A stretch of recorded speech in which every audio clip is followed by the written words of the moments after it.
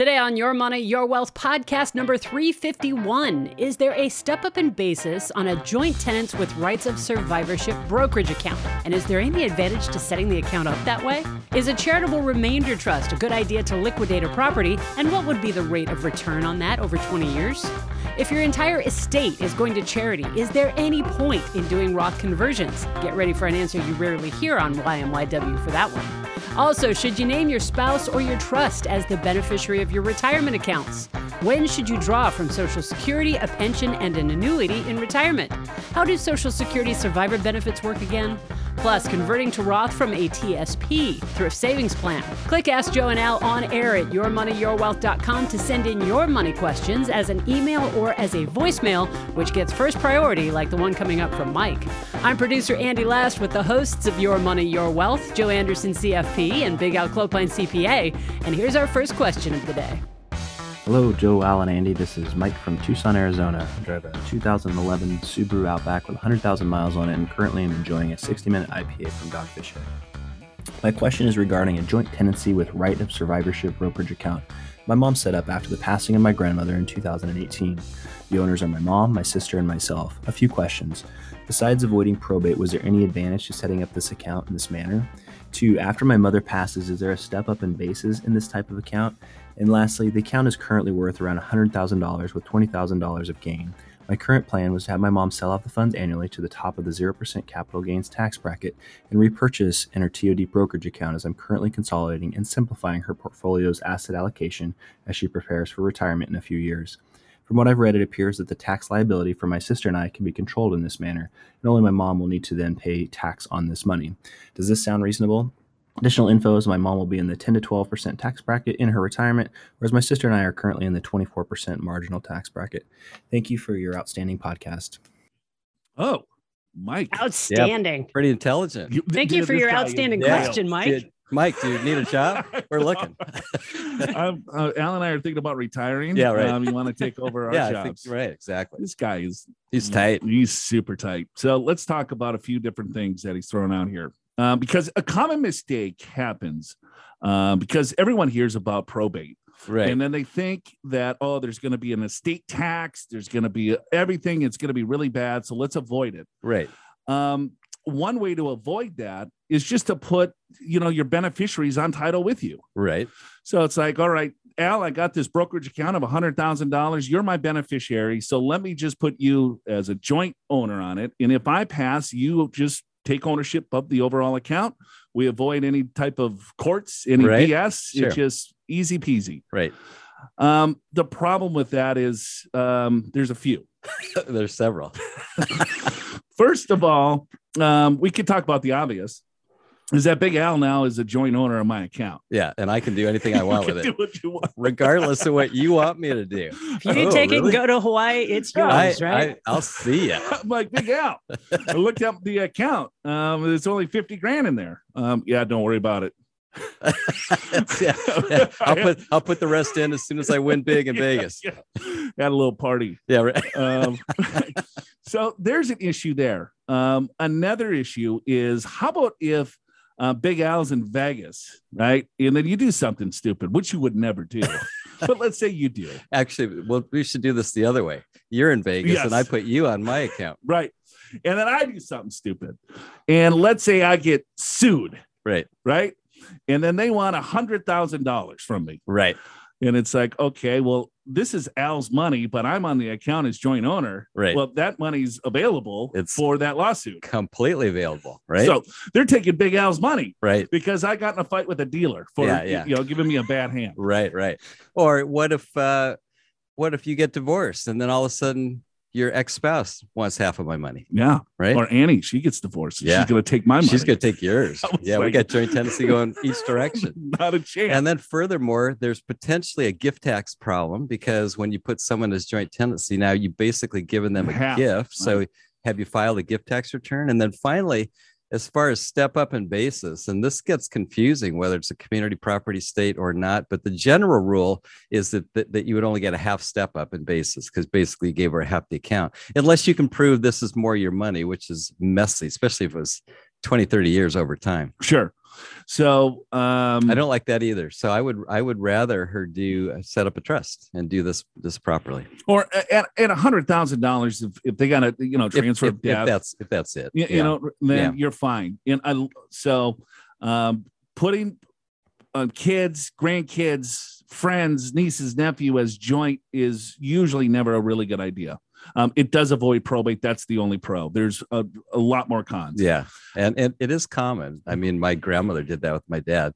It can work, but there are risks, I guess. Right. Okay. And so let's say, we talked about when your mom passes, there a step up in basis? No, only half. So, but I really love his other strategy. He's like, okay, mom, you're in the 10 or 12% tax bracket.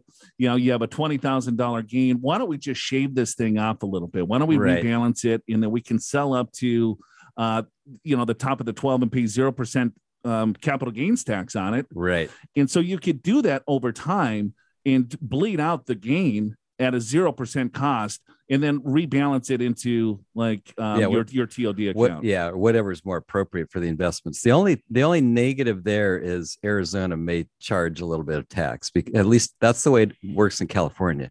So it's tax-free federal, but not necessarily tax-free in California. So check and see what the Arizona tax is. Maybe it's minor. Maybe it's still a great strategy.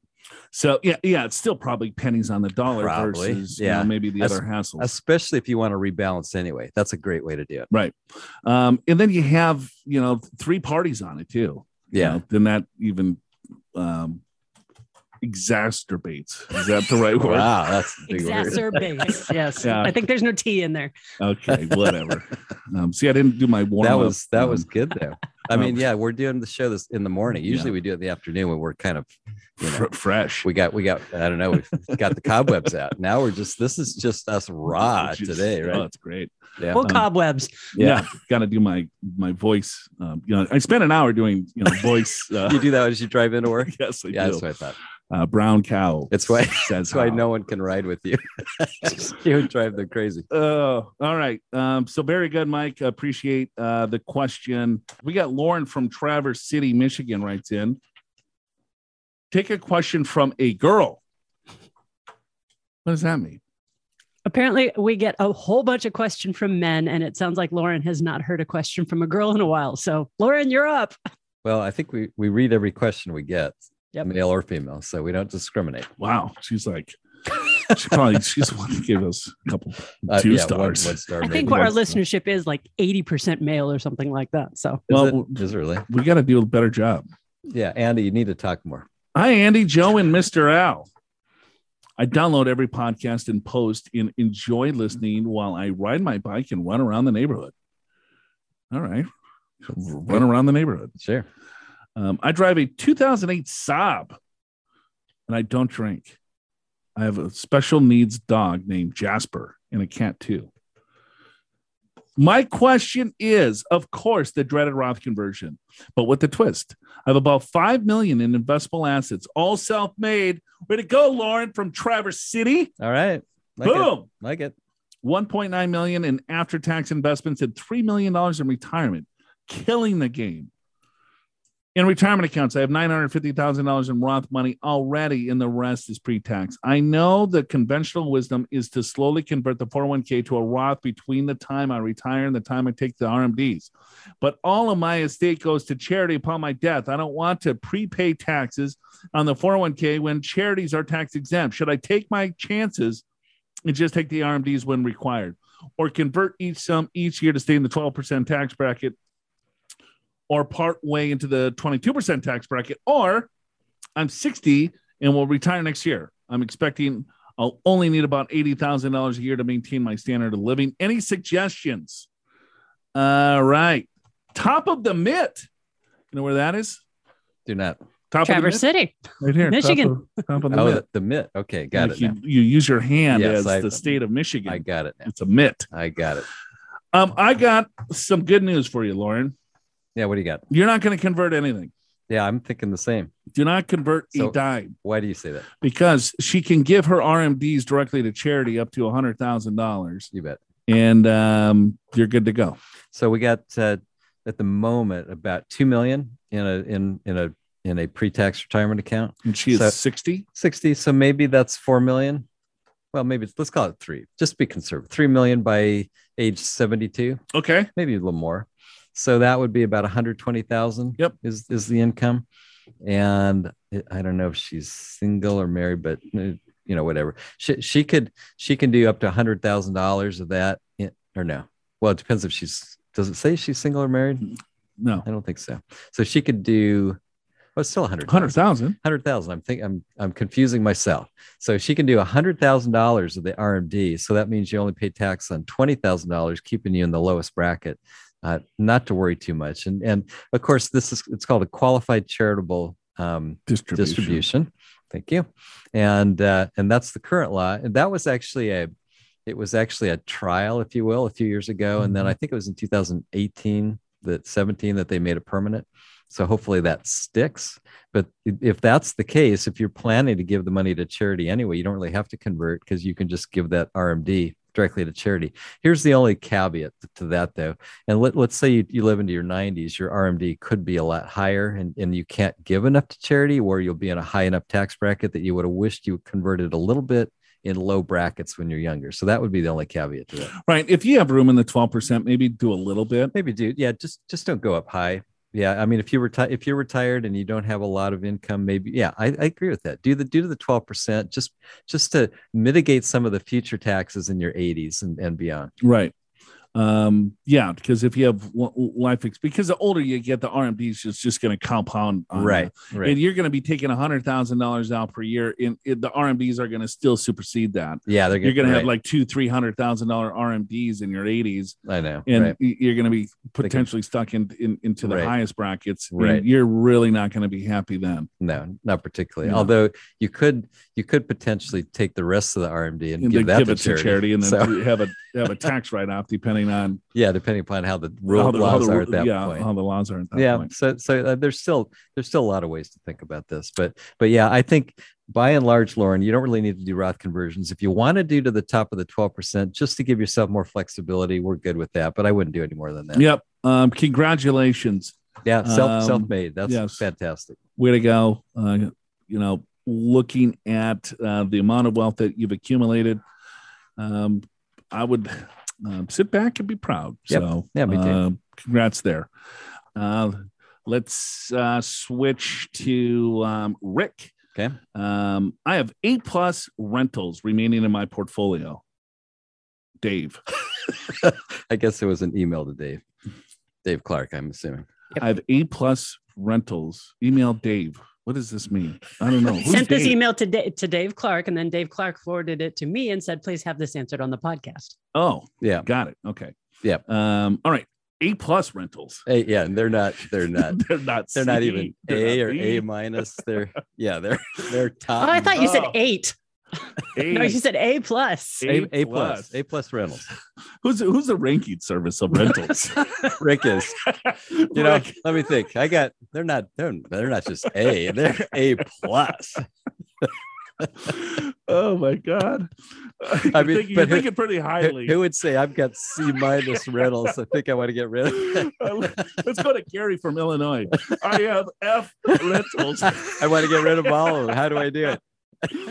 Oh my God. All right. 8+ rentals remaining in my portfolio. I was considering doing a charitable remainder trust to liquidate one property due to the capital gains of both. Okay. I have low basis and have depreciated the property for many years that would need to be recaptured. The net value is about $3 million. Gross income, $7,300 per month. I'm 75 years old. Therefore, this is the right time to make this move. The one unknown question that I'm really interested in knowing would be the rate of return for 20 years. All right. So we got a minute to answer this. We do. So a charitable remainder trust, or another word for it would be like a tax exempt trust. So you would put the property in the trust. The trust sells the property. There is no tax due. Okay. Correct. Then, Rick, you would reallocate those assets, the $3 million. You would have $3 million sitting in your trust. You would sell it. No taxes due. And then you would invest that any way that you want. So what is the rate of return over 20 years? Well, if you picked CDs, it would probably be 2%. If you had a globally diversified portfolio, it could be 6%. Right. The question that you really want to have answered is how much income that you want from the CRUD. Right. And if you're at 75 years of age, it depends if you're single or married, but I'm going to assume you're single just because it's easier to think about it. So now the way a charitable trust works is you're supposed to get 90% of the principal back over your lifetime. So you're probably going to get 15 or 20% of the principal every year. So year one, 20% of 3 million is 600,000. So that's more than the 100,000 that you're getting right now. So much, much higher income can be a great way to go. At age 75, though, you might want to do a 20-year certain instead of lifetime. That way, if you have beneficiaries, they would take over your payment if you pass away. All right. Candace writes in, when naming a beneficiary for a Roth 401k, is it better to name my wife as an individual or name the living trust? She is the only person that I ever want to receive my Roth 401k. Okay. All right, Candace. The only person ever. Really simple question here, or simple answer. Yes. Is yes, name the person always. Yeah, the individual.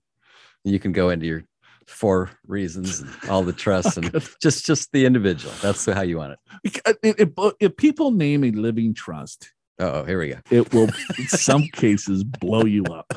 In some cases, it's got to be a see-through trust. Look-through trust. Blah, blah, blah. Yeah, it's got to have delivery requirements. It's got to can't have a non-person beneficiary. Yes, see, I've been listening to you over the years. Yeah, you learned. Oh yeah, you have to notify somebody. Yeah, there's a delivery requirement. Yeah, right. Yeah, you got to have the trust delivered to the 401k provider. Just do the individual. Just do your wife. That works. You know what we've seen because the issue with trusts today is completely different because of the stretch IRA as well. That is true. I agree. So name the individual, so I don't have to go on my your whole deal. Yeah, my trust as the beneficiary rant. I think we just got a bit of that trust as a beneficiary rant. To make this stuff a lot easier later, get your estate in order now and present your loved ones with your completed estate plan organizer. It includes a list for you of all the documents to provide to your family and a convenient place to record all of the information that they'll need. Download the blank estate plan organizer from the podcast show notes at yourmoneyyourwealth.com. Fill out everything from your financial account details and your insurance policies to your contacts and your final wishes. Then put it in a safe place and give a copy to your family. Don't forget to update it regularly. To get your free estate plan organizer, just click the link in the description of today's episode in your podcast app, and you'll see it right there under free resources.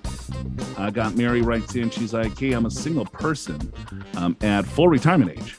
Still working those 3-legged stools. You got a 3-legged stool there, bud? Yeah, I got one. Are you working it? Yeah. Oh, which includes for Mary, Social Security benefits, a small pension, terrible, and a small annuity. Okay, we used to that used to be a more common term. I got my 3-legged stool. Yep, I got the pension, Social Security, and something else, whatever the other thing is. Usually investments. Yeah. Okay, all 3 increase the longer I wait. I had planned to retire at 70, 3.5 more years, but am having second thoughts. I'd like to start drawing on just one and wait on the others. How do I figure out which one would make the most financial sense to draw first? All right. So Social Security.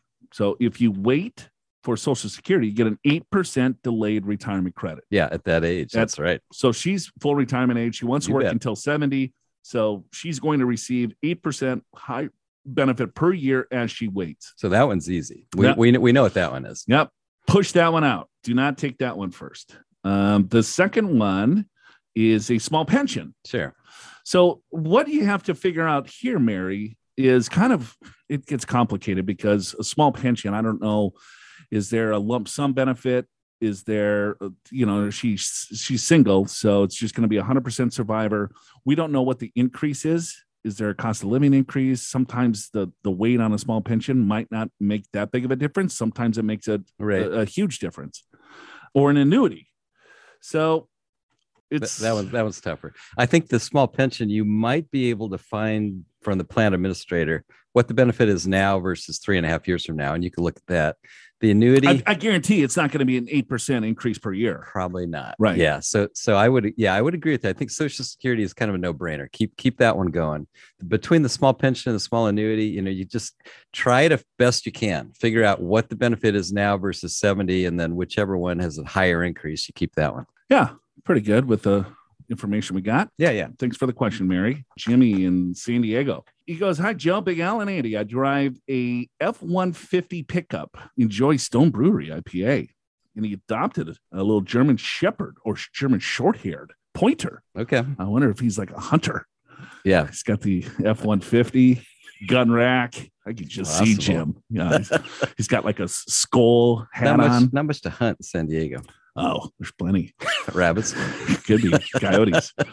I have a question regarding Social Security benefits. As a hypothetical example, if my wife and I both start taking Social Security retirement benefits this year, I'm 70 years of age and receive $3,000 per month in retirement benefits. My wife is 62 of age and receives her own benefit of about $1,000 a month.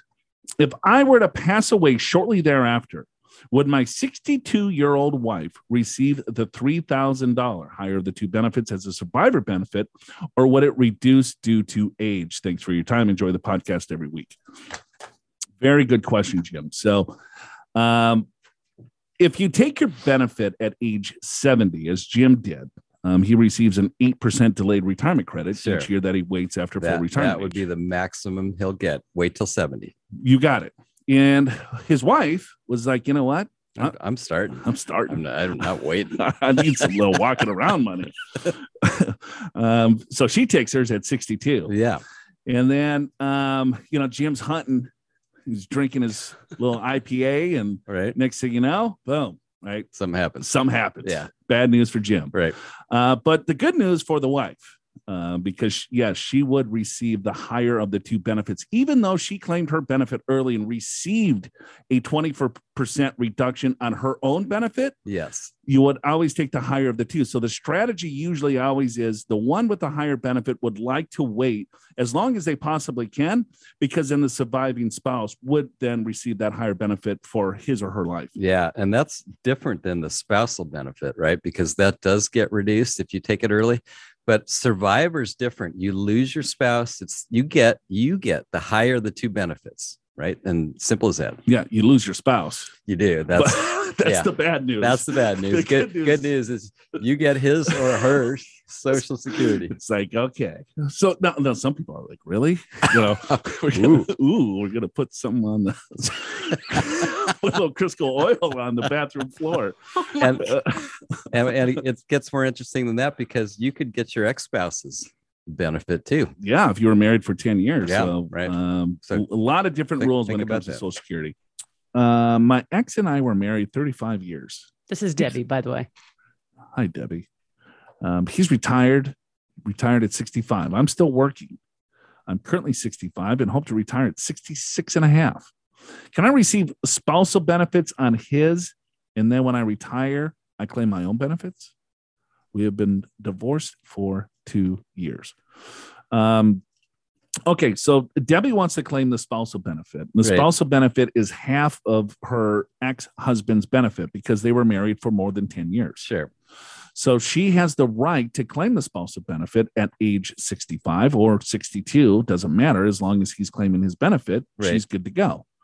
But if she claims that benefit early, then she's thinking, hey, you know what? I'm going to let my own benefit continue to grow.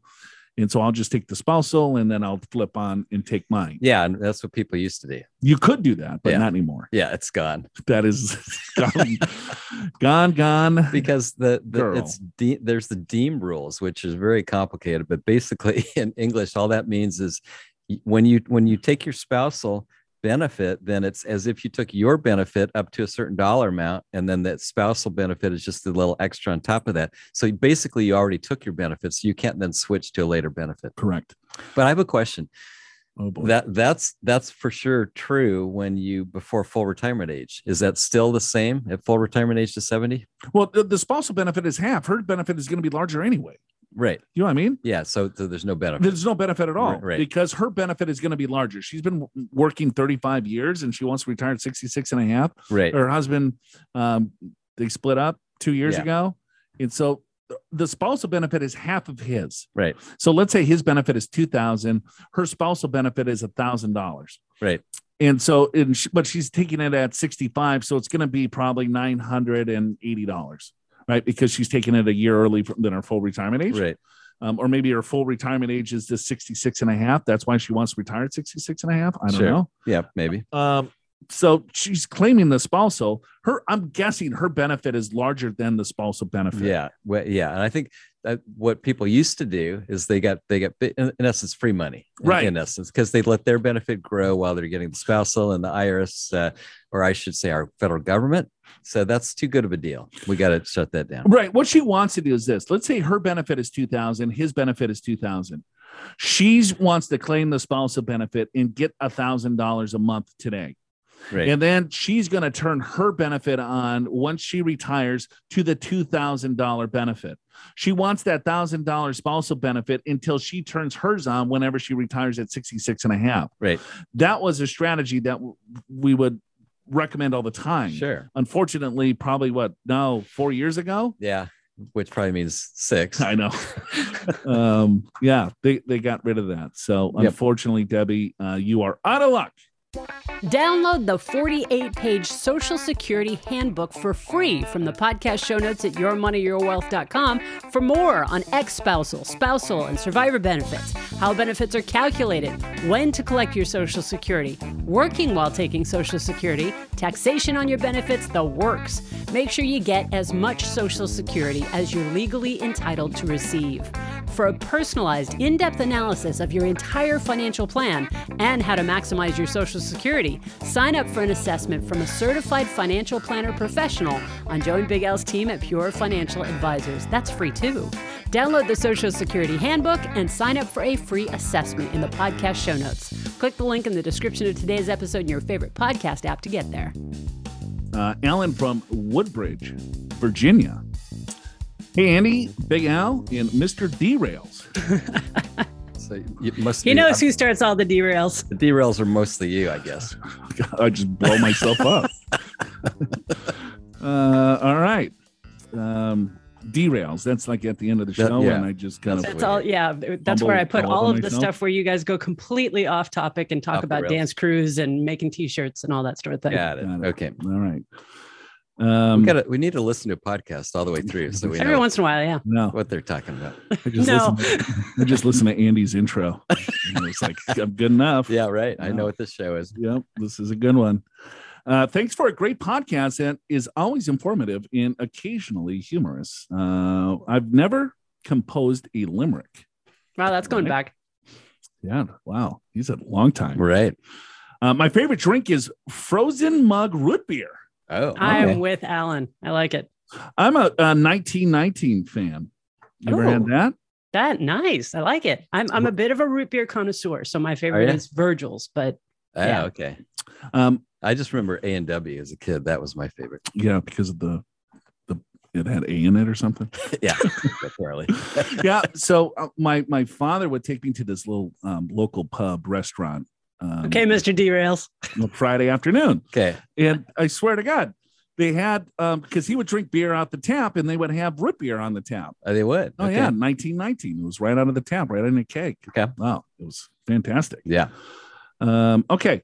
So, and I listened to you in my red 2010 Toyota Corolla every week during my treacherous commute through Northern Virginia gridlock traffic.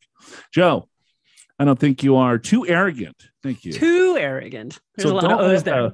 Rare 1-star review throw you off stride. Yeah, we don't get many 1-star reviews. All these 1 stars just come in. But I have like 20 minutes on a black couch talking to my therapist. Well, I'll put it this way. We don't get any for a long time. And then we got like 2 in a row. Oh, yeah. It's all right. The ninja. I'll kick his ass. Real life ninja. That was his name. I have a question on your least favorite subject that you have successfully avoided until now. Okay. Wow. I'm a federal government worker and will be retiring at the end of 2021. My wife and I have traditional IRAs that will keep a zero balance so we can use them to do backdoor Roths each year. 2022 will be different since in retirement, I plan to move funds from my TSP to my traditional IRA. If I do a backdoor Roth in early 22 and later in the year move my TSP funds to my traditional IRA, will the pro rata rule apply to my, that's the back door. It's just getting me all choked up. Will the pro rata rule apply to my 2022 backdoor Roth? In other words, does the sequencing matter or only what happens in the year as a whole? That's a really good question there, Mr. Allen from Woodbridge, Virginia. What's the answer, Big Al? The answer is, they take the year as a whole, unfortunately, Alan. So they'll look at your IRA balance at year end, and that's the balance that's used for this pro rata rule. So to do what you're suggesting does not work, unfortunately.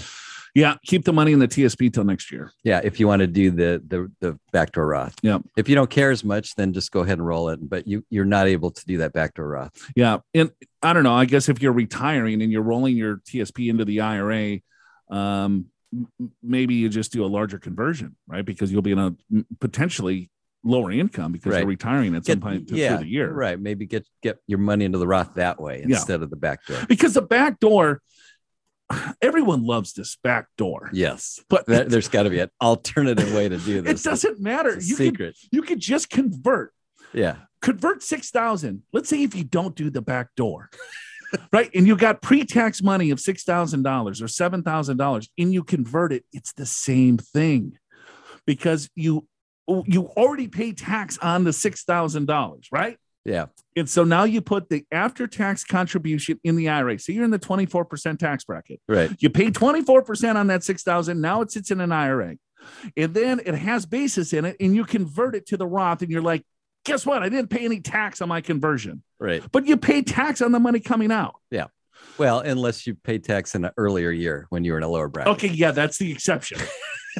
So let's say you're in the 24% tax bracket and you have $6,000 of pre-tax money that you never pay tax on. Sure.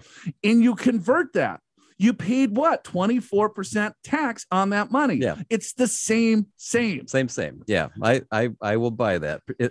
For a person that's always in the same tax bracket, regardless of the year, that money that you're doing the backdoor Roth with, you already paid tax on it. So it's kind of the same as a Roth conversion. Correct. Okay. I'm with you.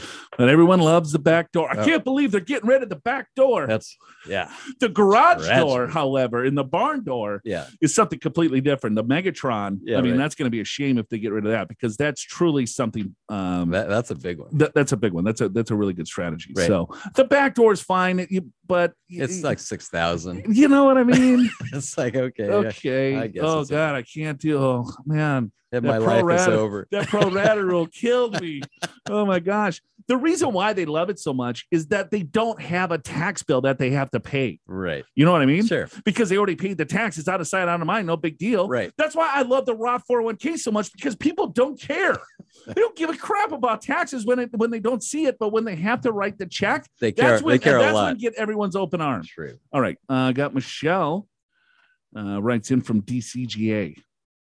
Did she say that, or is that you'll see? She explains it in her question. Okay. She explains it here. You got it. All right.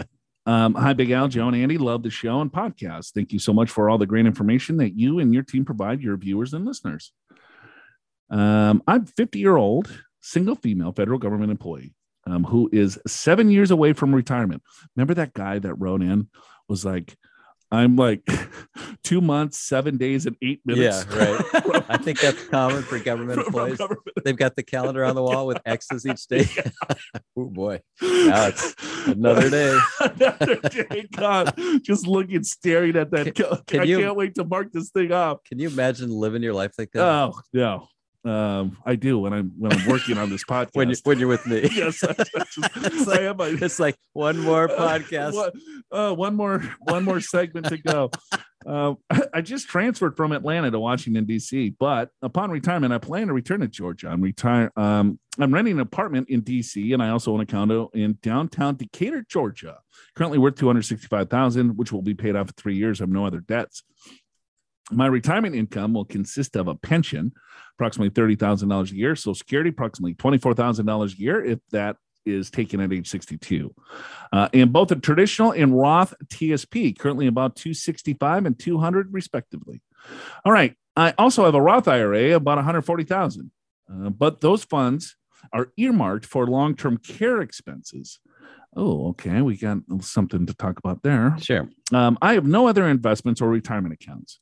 While I'm currently maxing out my Roth TSP, I earn too much to continue to contribute to my Roth IRA.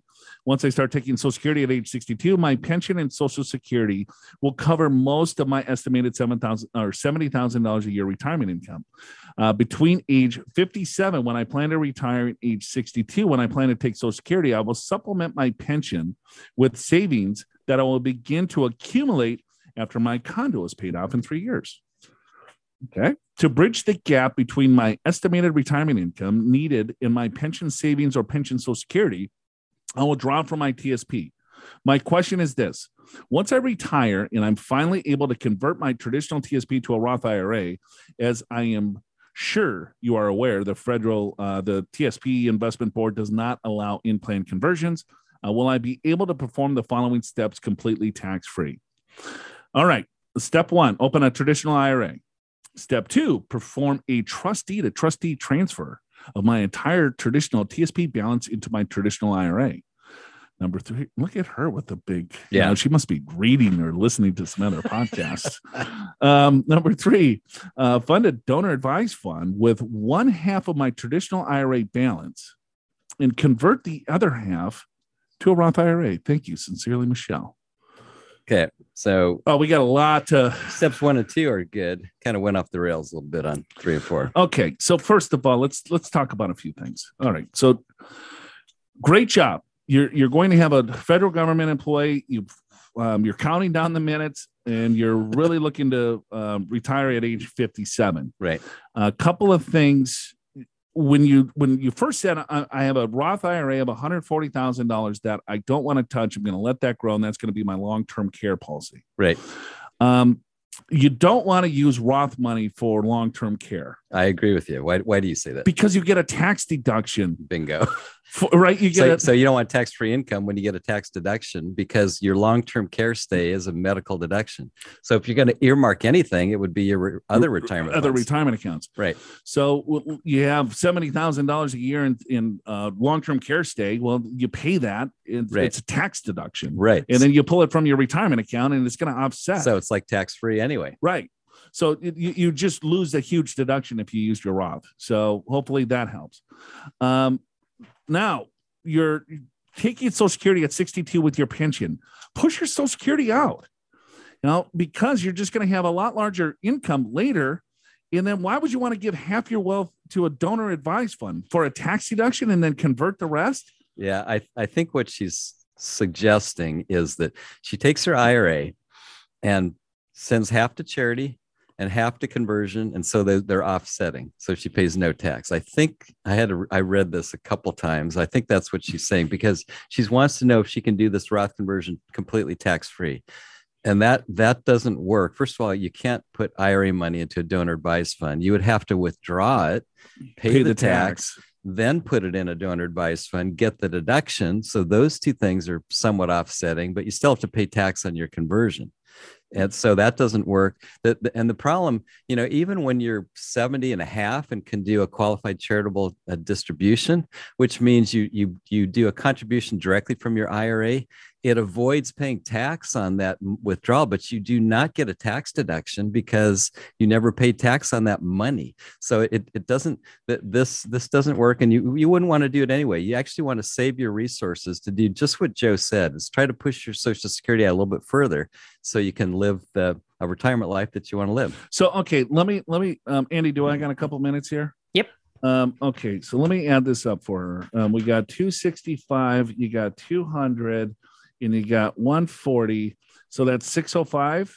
Does that seem about right? Yeah, that's right. Okay. So she's going to grind. And she's still adding to it. Yeah. So she's going to grind for 7 more years? 7 more years. Okay. So present value, 7 years, call it 6%. And she's probably saving, I don't know what, I'm just going to call it 20,000. Yeah. 20 is probably a good number. Okay. Payment. All right. So she's going to have, let's see, 7, 6, 20, All right. $1.1 million, let's say at age 57. Okay. And that's a combination of Roth and traditional IRA. Sure. And then so she's like, okay, well, I need to bridge the gap from age 57 to age 62. And then I want to claim my Social Security right away. Right. But she's got a pension that she can take at age 57 at 30. Yeah. Right. I like that. So if she's spending $70,000 a year, okay, so there's a shortfall of $40,000, right, until she claims her Social Security, right. So 40,000 into 1.1 is about 3.5, 3.6%, which is it's a decent distribution rate. It's reasonable, particularly considering Social Security will come. Right. So then, what I would do to bridge that gap at age 57 is pull the money from the TSP, right, because you have a tax no penalty withdrawal at age 55. So you take your 40,000 from your pre-tax money and your Social Security, then you take a look at what bracket you're in. Does it make sense to do conversions at that point? Maybe it does, maybe it doesn't. But you're bleeding down your retirement accounts over that time period and still staying in a relatively low tax bracket. Yeah, that is much more sensible. And you save your Roth. You probably will use that later on to supplement your needs. Correct. Tax free. And then you just push that out until you bleed out your retirement accounts. Now your Roths are growing and you're going to replace your income with Roth. Now you have your pension. Now you have a lot higher Social Security benefit, and you got a big chunk of money sitting in Roth IRAs. Right. You're going to be in the lowest tax bracket from then on until the rest of your life. Yeah, that's the key. If you have enough money in a Roth, then you can keep in that lowest bracket. Because your Social Security is taxed based on provisional income. Sure. Roth IRA distributions do not count for provisional income. Your Social Security benefit plus your pension, who knows what provisional income and what those thresholds will look like. But all your other additional dollars would be 100% Roth. By you taking half of your retirement accounts and putting it, if you want to give to charity, by all means, give to charity. But why would you want to do half of it at that age when you have no idea what's going on? And your other half of money is for long-term care. What are you going to live off of? Yeah, I think she was trying to do a tax-free Roth conversion, and it doesn't work. And plus, you're going to need the resources to live because you're retiring young, 57. You might need money for 40 years. Right. Yeah. So I would kind of change things there. Hopefully that helps. But we'll spitball back in the envelope. All right, Michelle, thank you. And thank you for doing that federal government service for us. Yes, thank you. Let's see. Hi, Big Al and Little Joe. Yeah. I love it when people call you Little Joe. I just love it. It's so clever. It just makes me want to just stick around forever. On podcast 349, did I hear you say that you can't convert a traditional 401k to a Roth IRA until 59 and a half to avoid the 10% penalty? Nope, didn't say that. I'm 50 and was going to wait 60, but now the Build Back Better plan looks like they are going to remove. Oh, that's the tax. Yeah, the proposal. The proposal, which may or may not happen. Okay. Yes. Looks like they are removing conversions in 10 years. So now I was going to start converting next year, but not if there's a penalty. Greg writes in, he's from beautiful wine country, Temecula. Okay. No, if you pay the tax in the conversion. So let's say Greg is having a couple vinos. Yes. Right. In a beautiful wine country. Yeah. And then he's like, you know what? I'm going to convert. Yeah, I'm just going to pull the trigger. Push the button. 20%, 30% withholdings. So you do the conversion from your 401k, and then they ask you, hey, Greg, you want to withhold taxes on this conversion? And you're like, yeah. Sure. I don't want to write a check. I don't want to write a check. Just take it out of the account. Well, the tax that you pay from the conversion is subject to the 10% penalty. Yeah, because not the conversion. Right, because basically you received it, right, to pay the tax.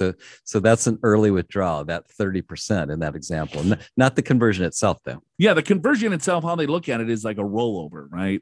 Where if I take an IRA to another IRA and roll it over into another qualified account, you're fine. But what you did is you took money out that was disqualified. It wasn't a qualified or distribution.